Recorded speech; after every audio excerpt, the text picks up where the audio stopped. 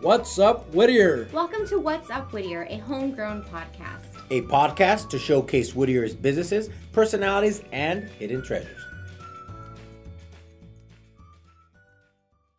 Hey guys, producer Christine here with this week's Community Corkboard announcements. Okay, just a heads up, if this sounds really weird, I'm doing this without headphones, so I do apologize first. But thank you so much for downloading, subscribing, and listening to our podcast and for pressing play. Now on to our Community Corkboard announcements.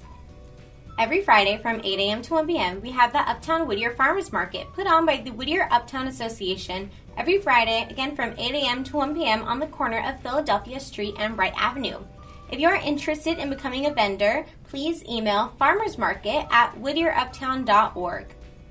Alrighty, well here's a really busy weekend. I'm just going to shout out a couple of events here and there, and I hope you're able to attend. So on April 27th from 10 a.m. to 2 p.m., the United Nations Association of Whittier is going to be putting on their Whittier Earth Day celebration. It is a free event appreciating Mother Earth. Again, April 27th from 10 a.m. to 2 p.m. on the grassy area located at 6718 Greenleaf Avenue in Uptown Whittier. This is a free community event featuring speakers, yoga, kids crafts, and you can even learn how to compost. It's going to be a really fun event. Save the date, April 27th, 10 a.m. to 2 p.m. And so then after you can stop by in the morning at 11:30 sharp, make your way over to the Whittier Museum, 6755 Newland Avenue, Whittier, California, 90601 on the corner of Philadelphia and Newland. Go to the Whittier Museum for their annual Fashion to a T Runway of Curiosity fashion show.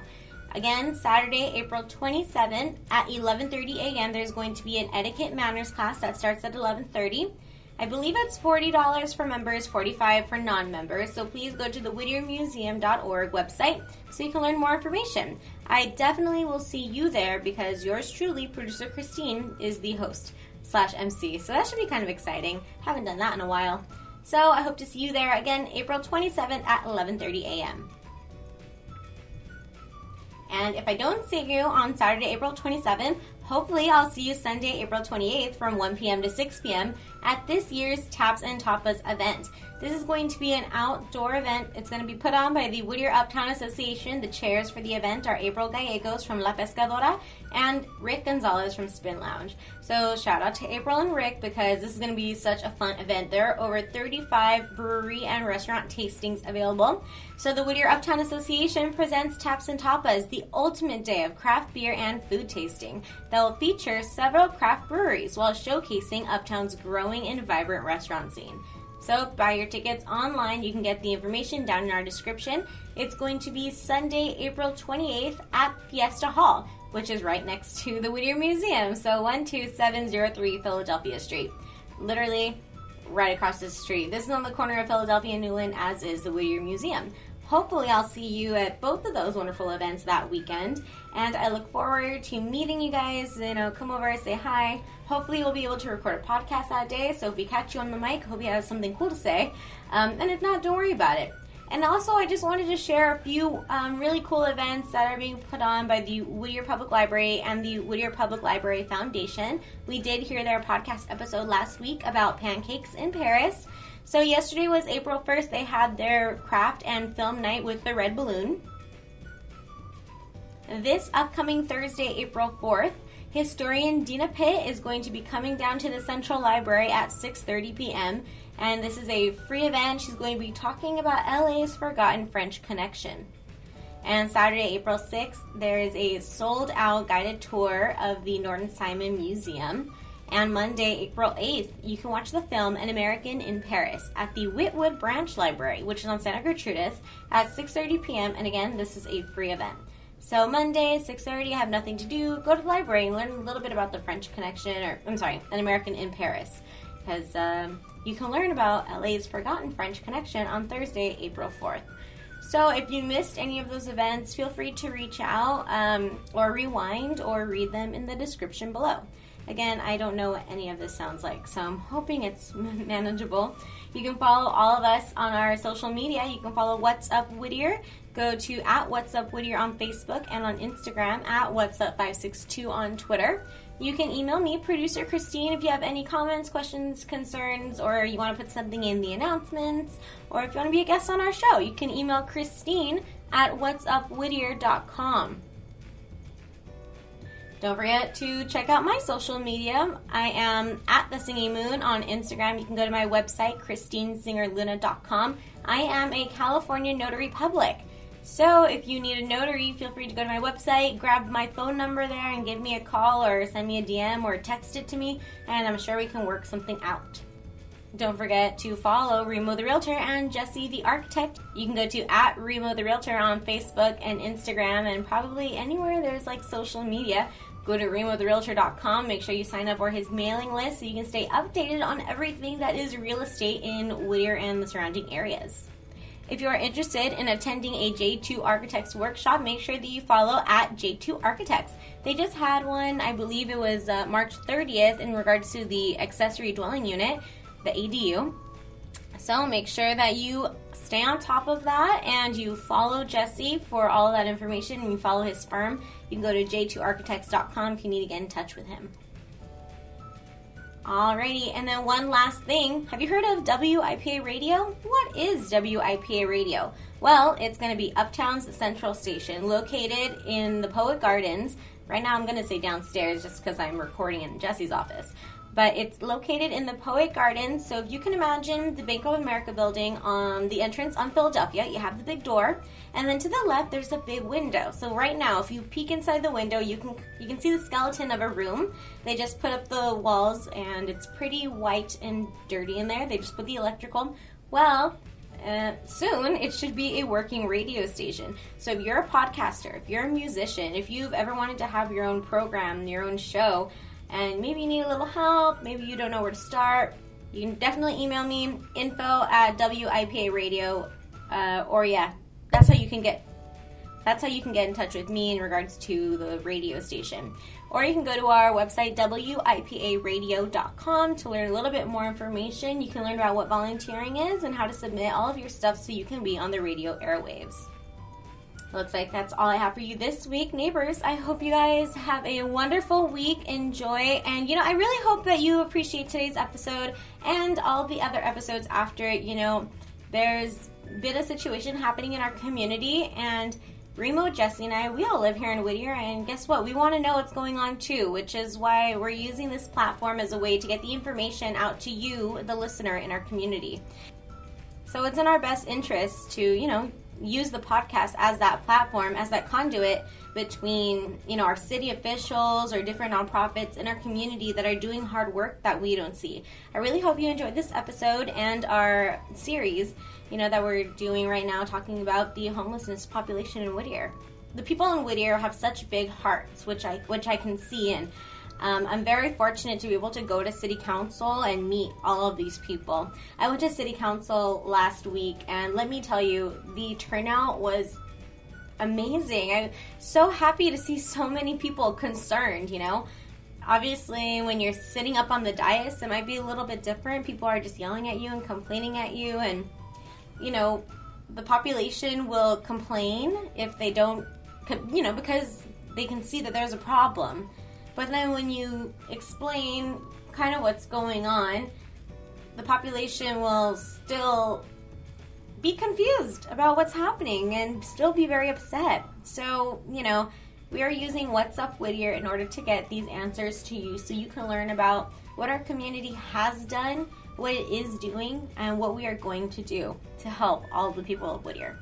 So, that was a little long, but anyway, hope you like this episode. Hope you enjoy the series of the next coming episodes. And take it away, Jesse and Remo.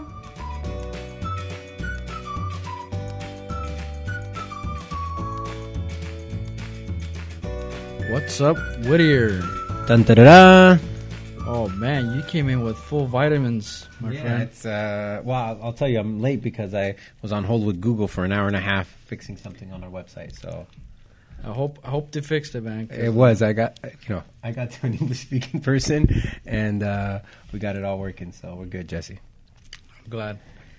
It's funny how, like, even with technology, like, it could have been something you could have done over, like, text or email or emojis or something like that. But no, you had to call them directly. Oh, it was so technical that I was so deep in the conversation. The guy wanted to transfer. I'm like, no, you're not transferring me. I'm not explaining this again, or I'm just going to never use Google.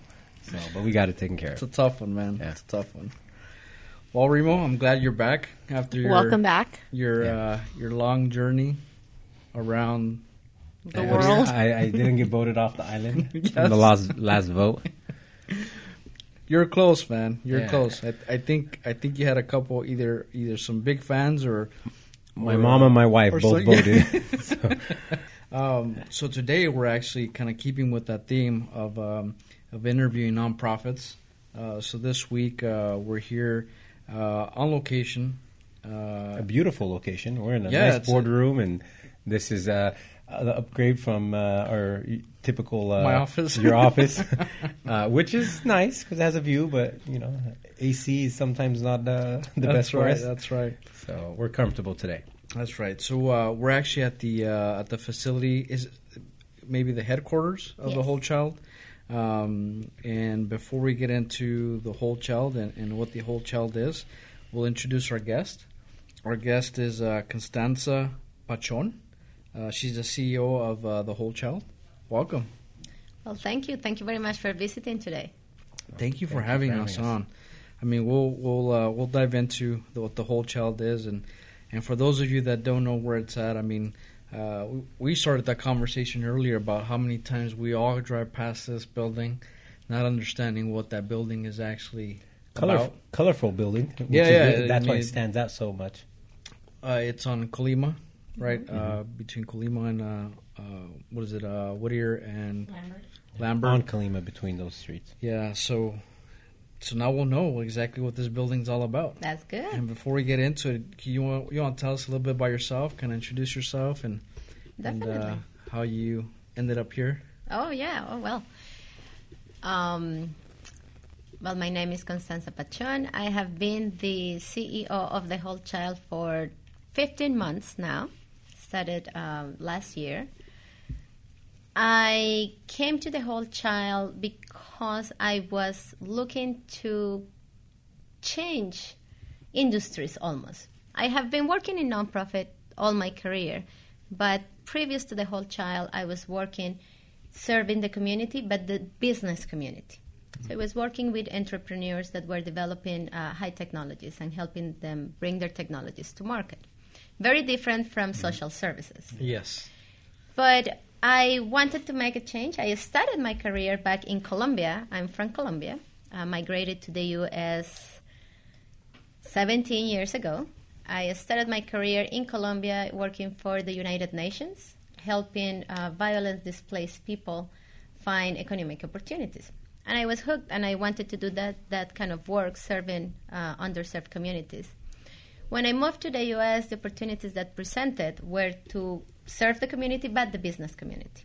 So a few years ago, I really wanted to go back to working with underserved communities. I really kind of put it out there to the universe that I wanted to work with an organization that one way or another protected, empowered, defended women, children, minorities.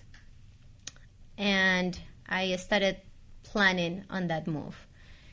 And landed at The Whole Child, or picked The Whole Child from, I was blessed to have choices to make about 2 years ago. And picked The Whole Child because I really feel very strongly about our mission. We work with, our mission is to help families raise physically and emotionally healthy children and have a place to call home. We do that through our mental health, housing, nutrition, and parenting services. Our clientele are basically underserved, struggling mothers with children.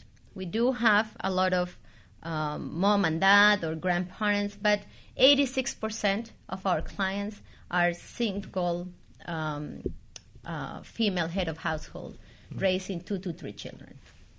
And I felt identified with that. Their story of poverty, of a struggle, of homelessness, of mental health, nutrition issues was my story some 35 years ago.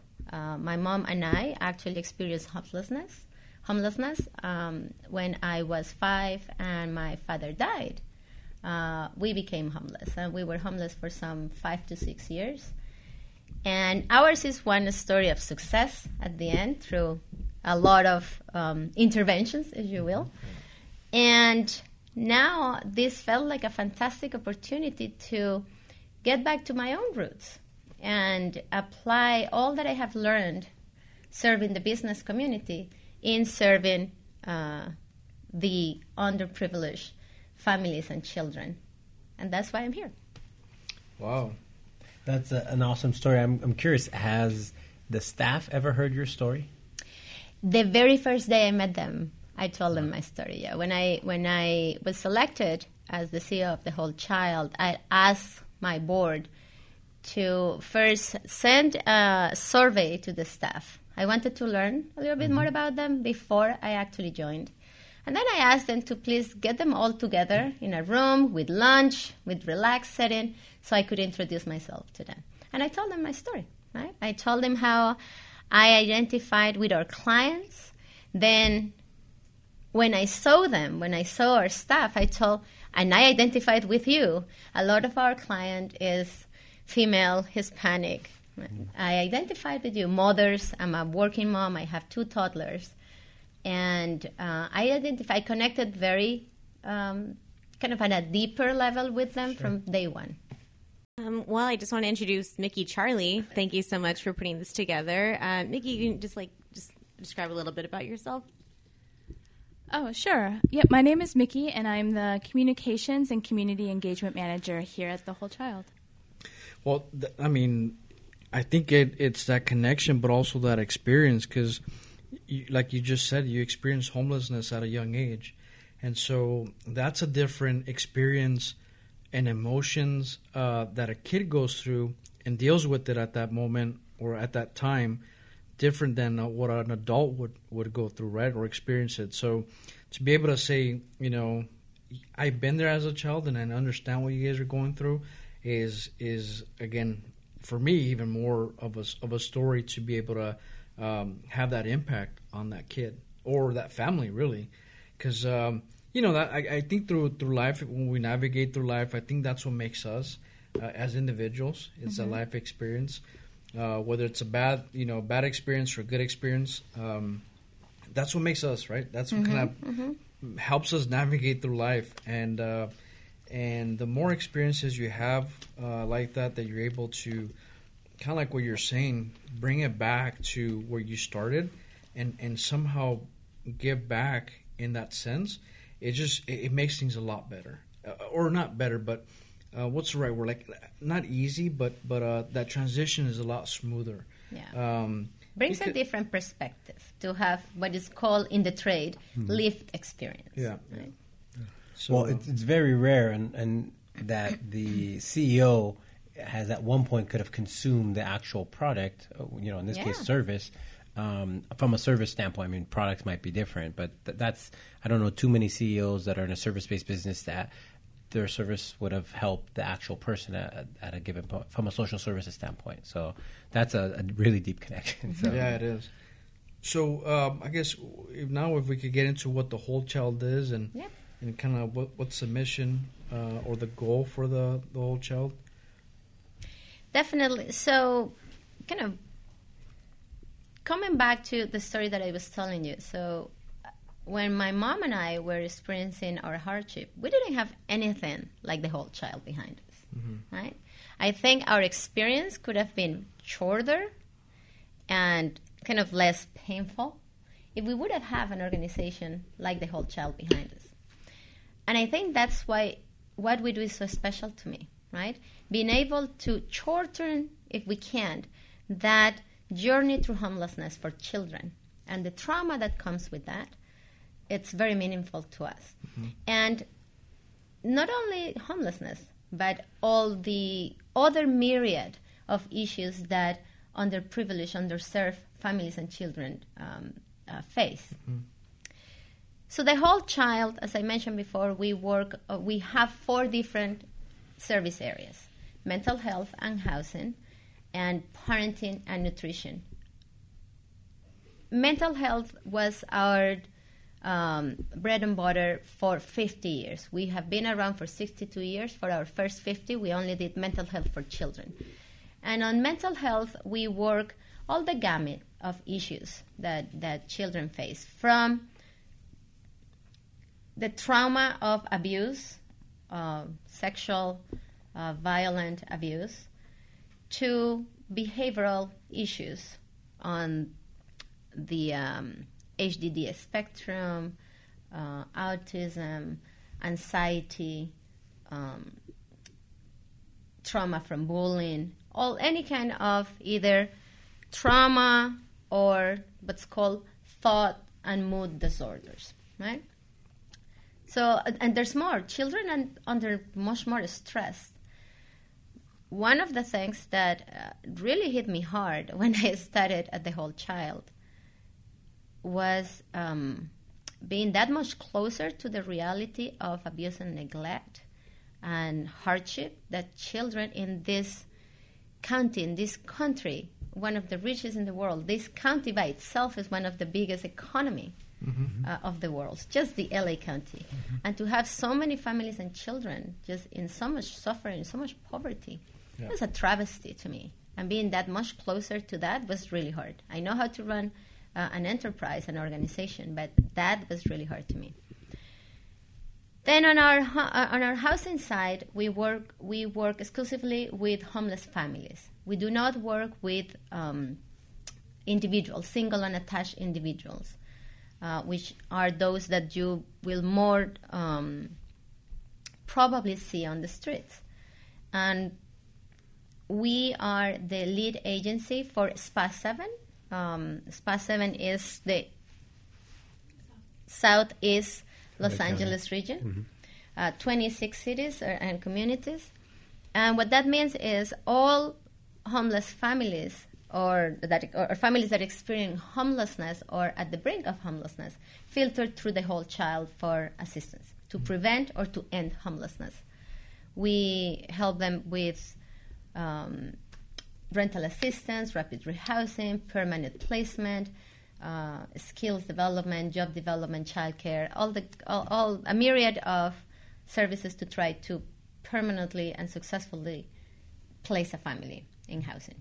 Then on our parenting services, we work with new parents and mothers that might be at risk of becoming abusive or that simply are not equipped to start the parenting journey. I wasn't equipped, even with all my education when I was expecting my children, and with all the reading that I did and all that sort of stuff. It's a train that hits you and you don't know. Is the abuse more from the parent abusing the child or the mother being in an abusive situation when you say abuse? I think it could be both, and we see both. And it's not just abuse. It's a prevention, right? And abuse might be a hard word when we're talking about parents. I don't want to misrepresent that. Abuse can come in the way of parents kind of losing their temper with children, and because of lack of understanding on what is normal when children are going through their development, right? And just that kind of the spanking that we shouldn't be doing anymore and all that sort of stuff. That's what we want to avoid. So when we work with some of these parents, we're just trying to teach them what is developmentally appropriate for a child. The tantrums do come and how to cope with them, how to work, all that sort of stuff. Also identifying developmental delays, so we could get children the help they need as soon as possible to curb the long-term effects of developmental delays. Then on our nutrition side, as we work with so many children, we were seeing the plight of child obesity in our clients, and we wanted to do something about it. So in our nutrition services, we work with schools, and we are trying to educate both parents, schools, and children on the benefits of a healthy diet and physical activity in your daily life. So that's what we do. That's the 4 areas of services that we have. We try to integrate them all together to try to identify what combination of services could best serve a family. We don't try to push all our services to someone. If you need them, we want to accelerate that integration. And all of our work is to help to reduce barriers for a family's success in raising happy, healthy children. Yeah. Do you find that when families take on more than one services, they have a higher rate of success? I think so, because you are then trying to reduce more barriers. So, for example, if we have a family that is receiving mental health therapy, they're working through, let's say, anxiety. Their child has anxiety, and we're helping them to work through that. And then we discover that some of that anxiety and low self-esteem is coming from child obesity, right? Which led to bullying at school, right? So now we need to work with the family and the child. Let's try to get you on a healthier path that then will strengthen your self-esteem. It will strengthen your mental health, and then we move you to a path of just a better living. Same thing with, for example, when we're working with a family that is experiencing homelessness. If we address also quickly the trauma that brings to a child, right? There's a lot of shame. There's a lot of stigma that comes with homelessness, and for a child to experience it, it could be traumatic. If we address that to ensure that self-esteem is not compromised, and that we can build resilience on our children, so they are not bully-proof, but they can cope with it better. We're removing barriers, yeah. so they could be more successful. So most definitely, when families address areas of concern in their daily life that we could help them with, they increase their chances for success. And a lot of this is one-on-one type services, right? It's with someone from whole child with the family with the child. It's very, very intensive care, one-on-one with many times when families are receiving multiple services. You're working with your mental health therapist, you're working with your case manager, with your parent educator, with your nutrition specialist. And it's one-on-one. We have a highly skilled workforce. Some 60+% of our workforce has a master's degree or above. It's very specialized workforce to handle this kind of issues, and especially to handle children. How big is the whole child? I know we said we're at the headquarters here. Mm-hmm. Is it county large? Is it state large? Is it bigger than that? And then how many service providers are there? Our presence is in Los Angeles County. Okay. More focus on Southeast Los Angeles County.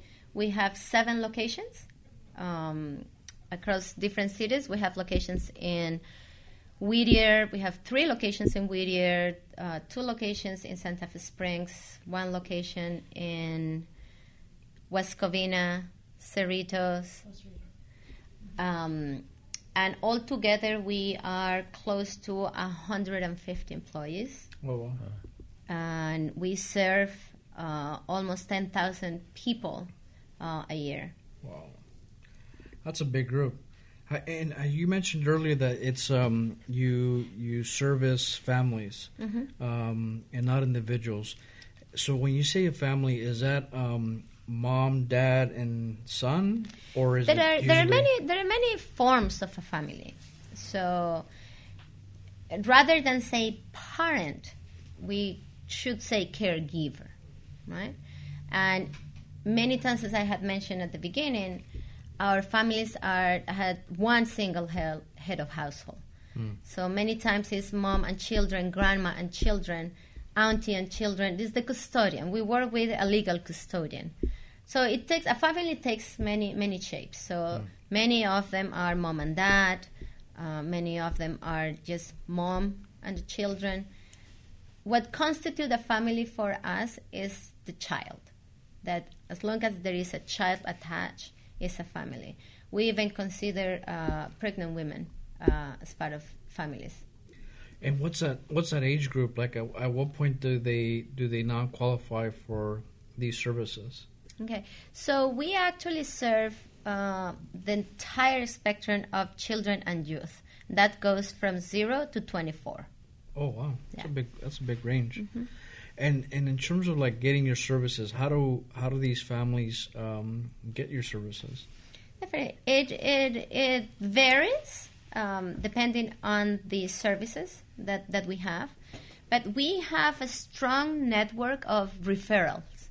So we work and are very well connected with hospitals, with schools. We actually, under our mental health practice, we have school-based services in which we have co-located staff at 36 different schools across the region. Other parts of our referrals or partners with for our referrals are other community organizations, churches, many areas from which they refer to us, and then the public can go on our website and ask for help. When you go to www.thewholechild.org, there is a big Get Help button that you could click, and then you will be able to self-refer, if you will. We are getting a lot of self-referrals nowadays, and that's how we get help. Do you see this? I know we before the interview we kind of briefly talked about homelessness, and how just recently there's residents that went to the city and talked about how it's a big issue.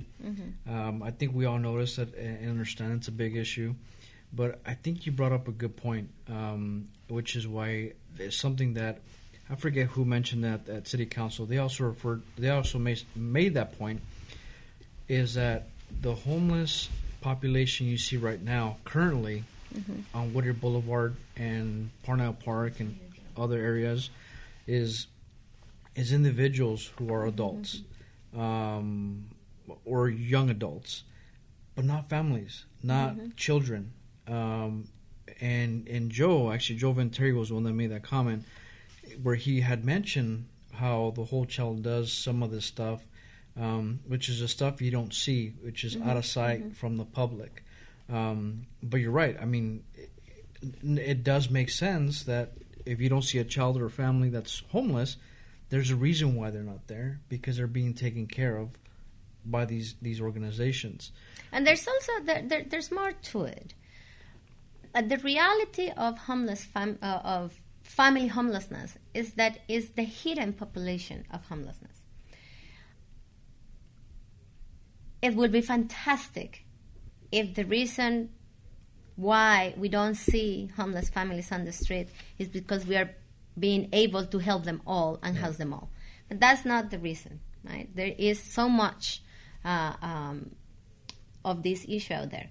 The reality with homeless families is that they don't take the same form, or homelessness for them doesn't take the same form as it does for single individuals or youth. I myself, I never slept on the street. I was always sheltered, right? There's a difference between unsheltered and sheltered homelessness. So families, for the most part, you don't see them sleeping on the sidewalk. They're sleeping in the cars. They are doubling down on a couch somewhere, sleeping on auntie's garage.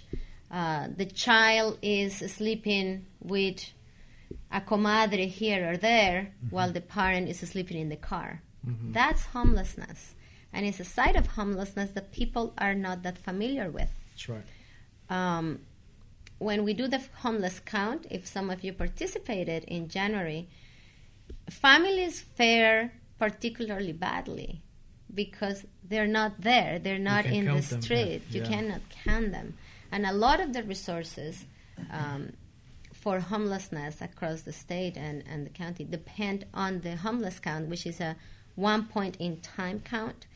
And you don't see the families, really. Right? They're not there. They're somewhere in a couch, in a car, right? Something like that. So that's where they are. They take a different form. I'm glad you cleared that up, because you're right. I mean, it's one of those things where you don't. When I would think homeless, it'd be somebody who has no home. Like there is no shelter, there is no means of keeping warm or staying dry. But you're right. You could be in a car and still be considered homeless, right? It's not the same situation. In terms of like this whole homeless, everybody keeps saying it's a crisis, right? It's like a big issue.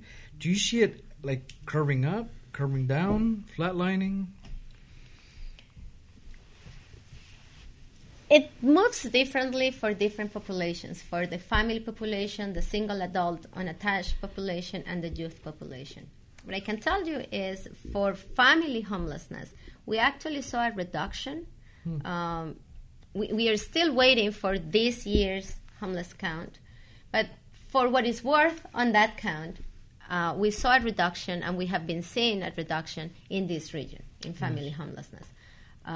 We've been working tirelessly to get as many families as we can that are experiencing homelessness housed right away. And we are putting more and more efforts into prevention and diversion programs, in which when someone is at the brink of homelessness, like you have an eviction notice, something like that, we act quickly, we intervene earlier, so we don't see the homelessness part of it.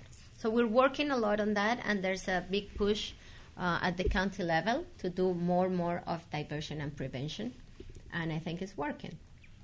Now, the help that you guys provide, is it, I know you mentioned it earlier, I also saw it in the book, is it physically placing them? Is it giving them a stipend? Is it a combination of the two? How is that family help provided? Yeah.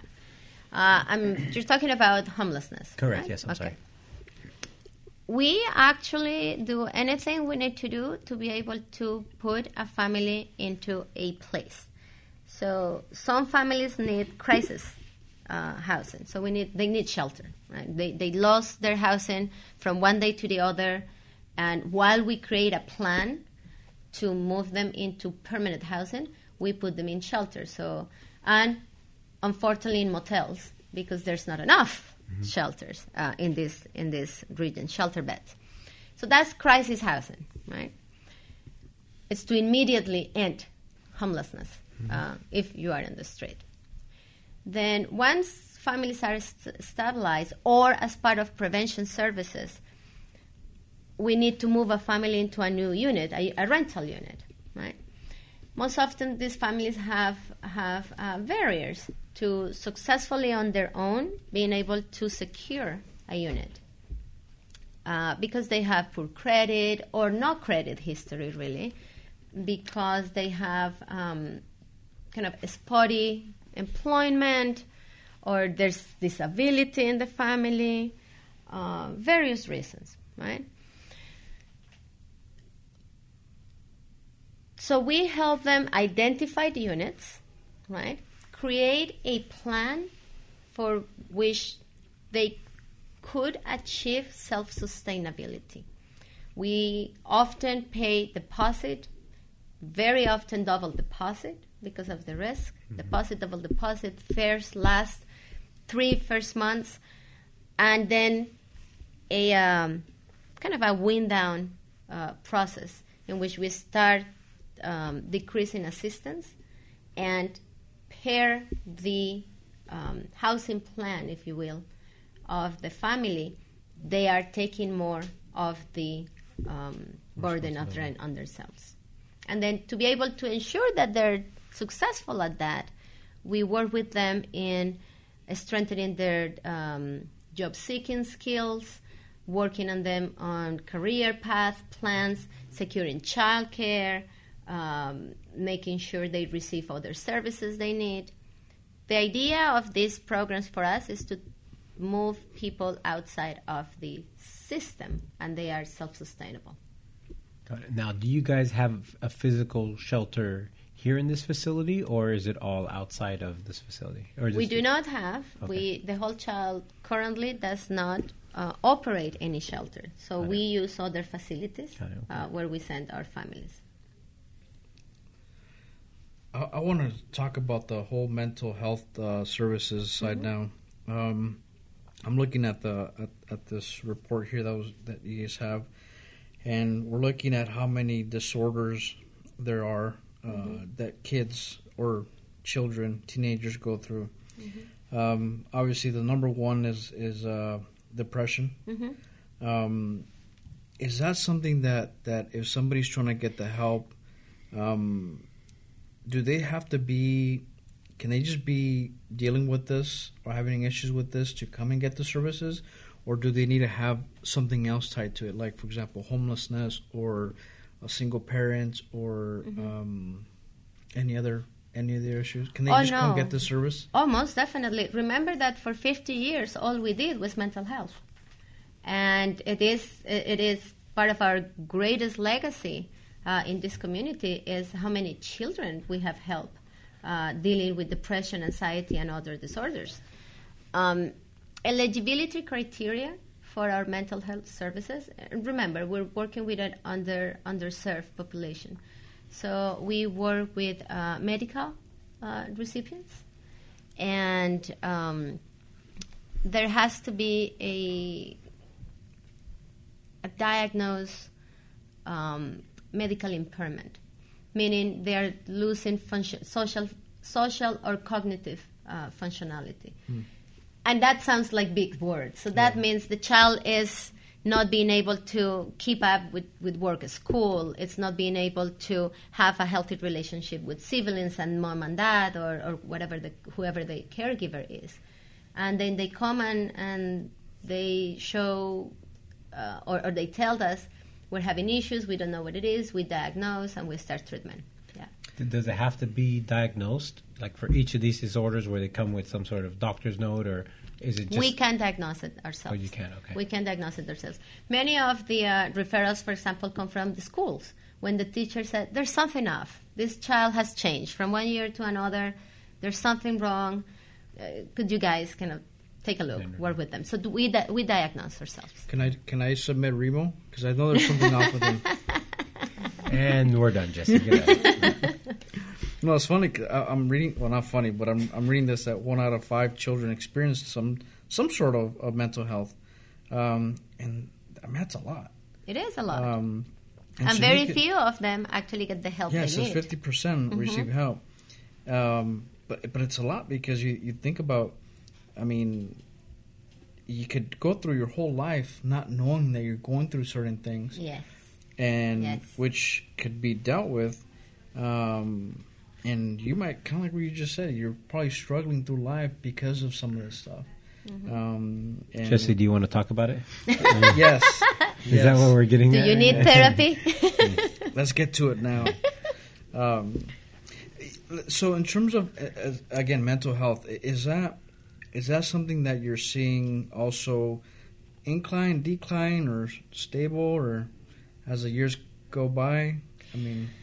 I think that from what I've seen from the data, it has increased. I think that social media and some kind of overexposure of children's lives to peers and the general public has put a lot of stress on children and kids and youth.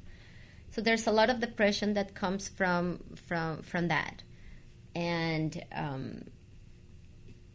I think that as economic times get tougher and families have to kind of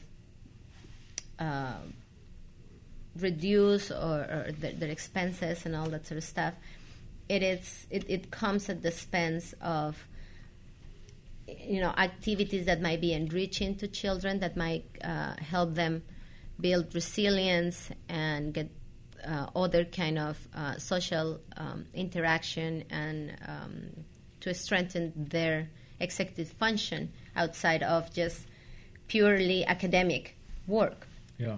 So I would say that we have seen an uptake on those disorders in children and youth. So what do you think if someone is listening and saying, hey, I want to improve my relationship with my child, is there certain things that maybe I would say are best practices? And I'll throw a couple, like my nieces and nephews. Just tell us how my it is, nieces and nephews, they have, they get their cell phones, right? And they're on their cell phones, they're playing games, and they're probably on social media and all that stuff. Is it, safe to say, don't give them a phone? I mean, that might be an opinion. Yes, don't give them the phone. Yeah, we have opinions on that. So first of all, I am not a trained mental health professional.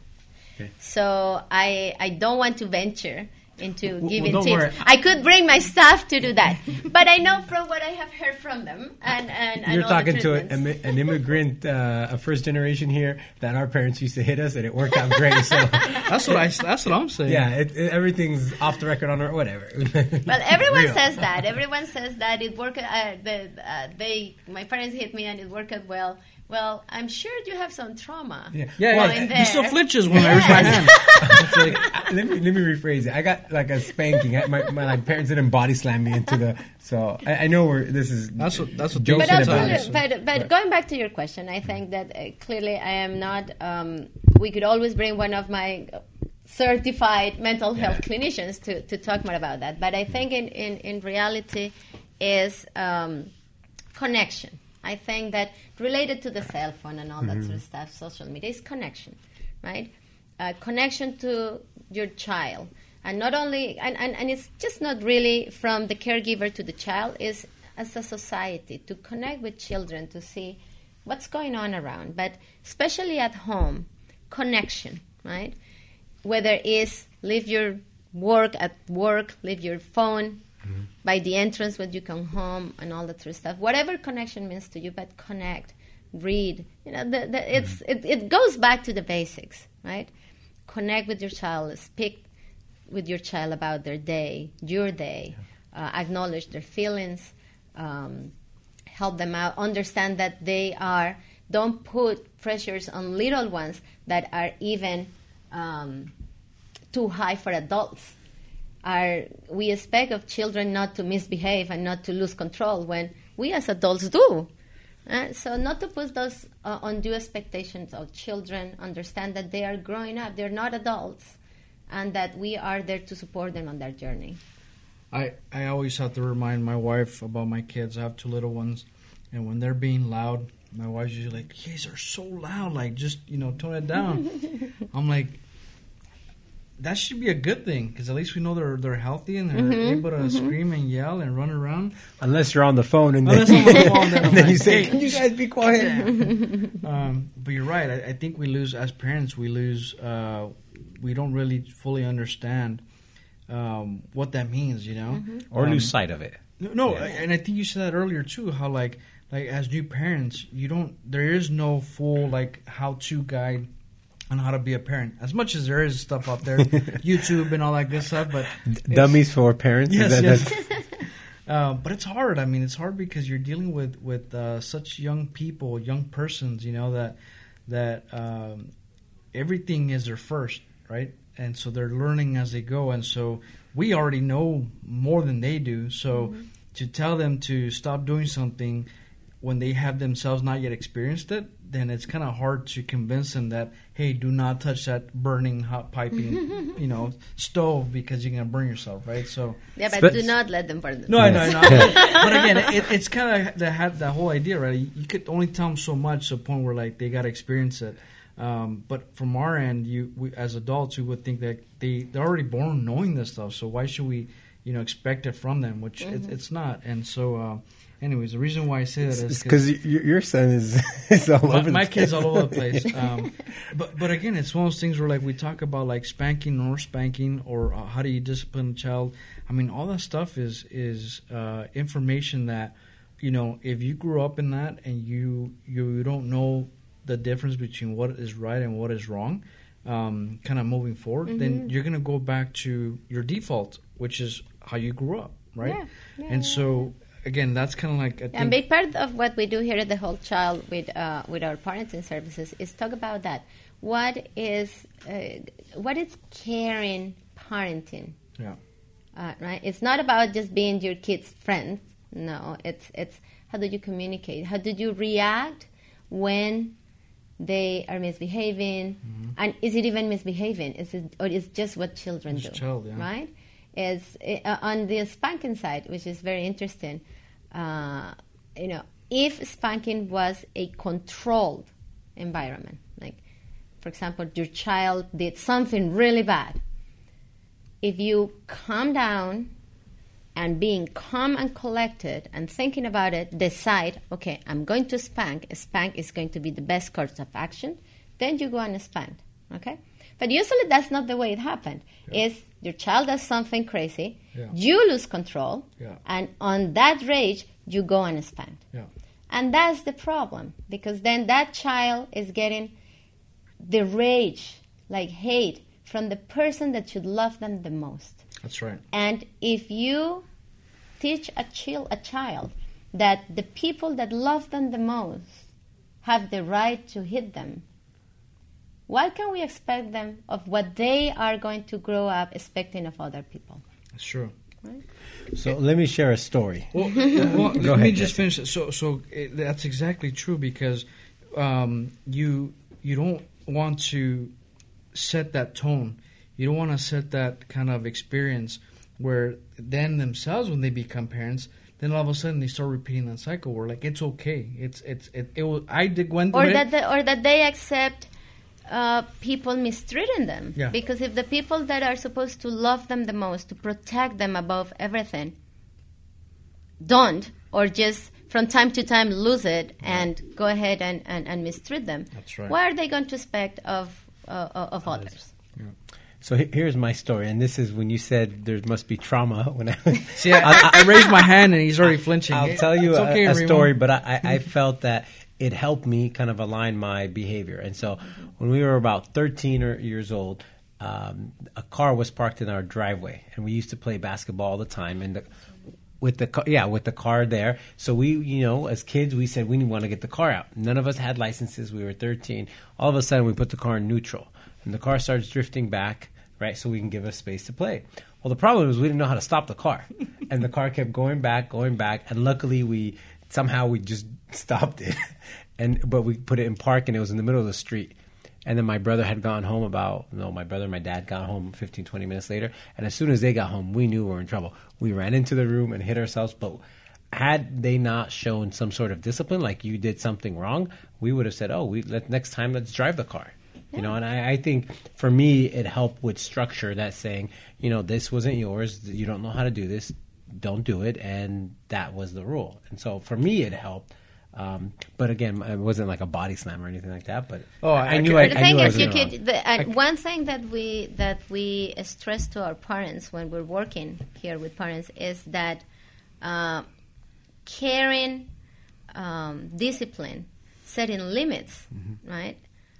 It's part of parenting. It's part of caring parenting. Yeah. Setting limits, structures, discipline. It doesn't mean that you don't straighten or try to strengthen a behavior when it is not acceptable. It is the way you do it that we work with them, right?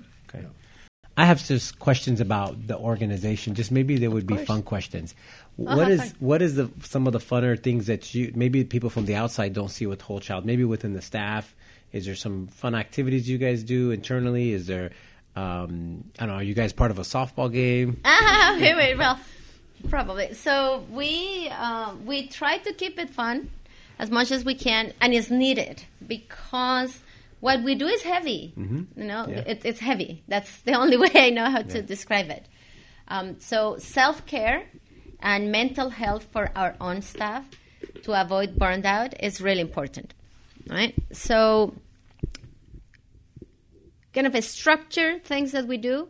So, for example, we do have 3 large events a year that involve the entire staff. We just had one 2 weeks ago. We did our staff appreciation and awards luncheon. We took them all to, where was that place? Dave and Buster's, so they could play, relax, kind of let steam off. And then we recognize those staffers that are really going above and beyond from Call of Duty. And then during the summer, we take the staff and their families bowling. And it's great to see the families often sacrifice so much because we work a lot. We work long hours with heavy staff, so we can come home cranky and all that. So we want to recognize the families, the children. There's so many children among their staff. I mean, not the staff, of course, but they have children. So many, which is fun to see them and for them to see how their organization recognizes and values the work of their parents. And then during the holidays, we also get together and celebrate quite a bit with the staff to kind of get ready for the new year. So those are very structured ones. And then, this is a team that there's always a baby shower, a bridal shower, birthdays, potlucks. Are the potlucks on your guys' calendar so we can participate, or are they just staff only? They are most staff only. We are going to bring. We're trying to bring an event for the entire community that if we're able to secure funding for that, we will let in the community know. And so that's that. And then we try to have kind of moments of just sharing about ourselves and kind of the crazy things that kids say, right? We often see staff members kind of having their kids visiting, and we get to interact. And through our social media, we try to be kind of a little bit funny with ourselves too. So, yeah. I remember Tom Rios, which is one of your guys' members. I believe it's he was a board member. Member. He had put together some sort of fundraiser around Christmas time, and then the Whittier PD dropped off presents. Is that? Do I remember that correct? Oh, we do. Those are what I call our extracurriculars. Got it. So we had our specific services, which we already talked about. They're very one-on-one, very intense, if you will. And then we have those are designed to really change a life, right?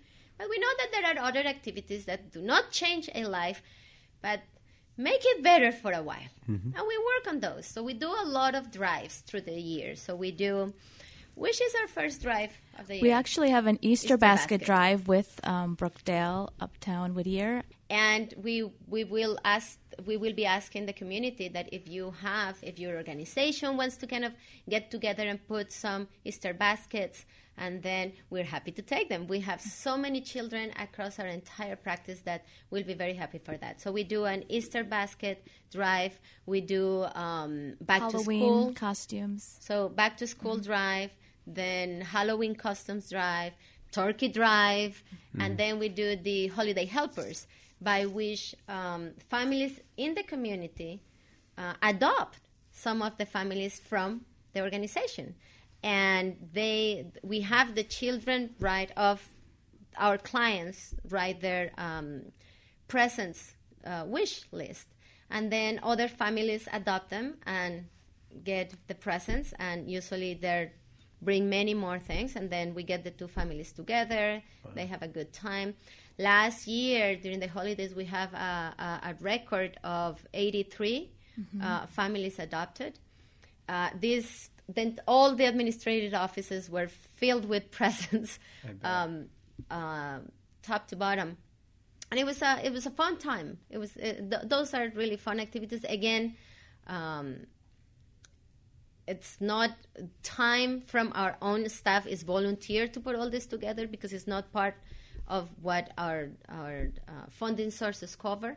but it's something that we like to do with the community.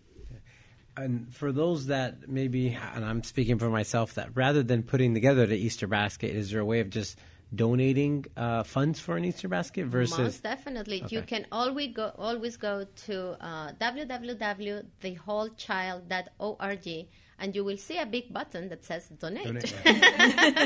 So click on that button, and it's really easy to make either a periodical commitment or a one-time donation. And we take anything you can give us because we put it all to good use. Got it. And is it event specific, or is it extracurricular activity specific, or is it just you guys? We could figure it out. We give in the form. You have the opportunity to donate specifically or become a sponsor of one of our events, fundraising events, or you could donate just an amount, and you could, you guys make best use of it, or you could kind of restrict it, saying, I really want this for the Easter's basket, or I want it to go towards the turkeys, or whatever it is. Yeah. And there's the opportunity to do that on the form. On that note, if I may, so the Whole Child is actually hosting its annual fundraising event. It's the Starry Night. It's going to be hosted here in Whittier.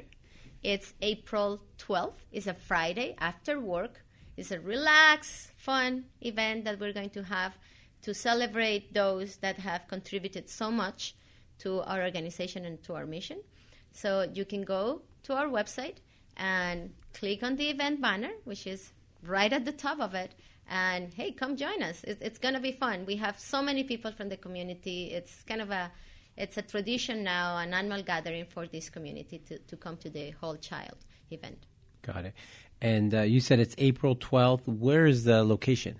So it's going to be hosted by one of our board members, are their residents. Wow. So we're not disclosing the address until there is an RSVP. So once you are RSVP, then we'll disclose the location. Can I guess? And you can say yes or no. You're going. I'm going. That's all right. All right. Okay, we're going. All right. Awesome. Very nice. Any other big events that maybe you guys have or that you guys would like to spotlight? So in terms of fundraising events, we hold actually one big event a year. Which is this. The Starry Night event is usually a spring event that we have. Mm-hmm. And then we have the different drives that we do throughout the year. And then there's just opportunity. There's so much need, right, to also donate goods for some of the children and all that. So just keep up with our news, follow us on Facebook. How does someone do that on social media? Yeah, you can follow us on Facebook, Instagram, Twitter, or LinkedIn, and you just can search The Whole Child, CA, and we'll come up as an option. Got it. Yeah. And Christine also put it in the show notes. So wonderful. And we also have is it quarterly, our newsletter? We actually do have an external newsletter that you can sign up for on our website, and that is every other month. We send out that newsletter just to kind of stay up on any events and things going on at the agency. We always have something exciting to share. Got it. Okay. Well, what we mentioned earlier when Christine gives the finger, it's the wrap it up finger. It's not it's not a bad finger. It's her pinky that she swings around as she drinks water. Well, we have a couple Whittier questions, and sure. I know we talked about some obviously Whole Child stuff, which you mentioned it's a little heavy. These are even tougher. All right. And so they're Whittier questions, and they're tougher because you make one friend and sometimes people not so happy. And that's, what is your favorite restaurant or place that you dine in, maybe in the city of Whittier? And it could be, if you're here and want to grab a quick bite to eat, what is your go-to spots? Oh boy, there's quite a few. That's a compromising situation. Yeah, that's this is... I think there's many. I like the Bottle Room. I like Ravello. Toast is a favorite as well. Aunties for breakfast is delicious. Bailey's Kitchen. I'm missing that California other one. Grill is California a staff Grill. favorite. Yes. And there's another one. I think it's called Café Vignette. I don't remember. Vintage Cafe. Yes. Yeah. That one is very good. I think those are the ones that I. How about the familiar little with. ones? I don't know their ages. Do they have a favorite place that you might go over the weekend, or they're too young where they just want food and Yeah, they just and it's very funny that you ask, because most often while they're at home, right, they're complaining again, and they're complaining about what we're feeding them, and then when we take them out, I'm like, I prefer the food from home. again. You can't win. You Yeah. can't win with little ones. Yeah. So no. Got it. And if there is something in Whittier that you think is missing, what would that be that you would like to see it brought to maybe the local city? And it could be anything personal. Maybe it's something that you and your family drive to that's not here now. What do you think? I was going to say affordable housing. Affordable housing, yeah, of course. Affordable housing is something that we need to bring to, and it's not just for homelessness. It's affordable housing for everyone. Real estate prices are really pushing people out of communities. Yeah. So we need to bring affordable housing back. Got it. So I am very happy that In and Out is coming. Okay. Let's keep it real here. Let's talk about real stuff. So In and Out, we needed an In and Out. So we're very happy. So All right. Well, thank you so much, both you ladies, for joining us today, for your awesome facility, for the water that we got, which is really nice. And we look forward to attending the Starry Night events on April 12th. See you there. Yeah. See you there. And Awesome. please join us. Remember, www.thewholechild.org. Thank you. All right. Bye, Whittier. Bye, Whittier. Bye.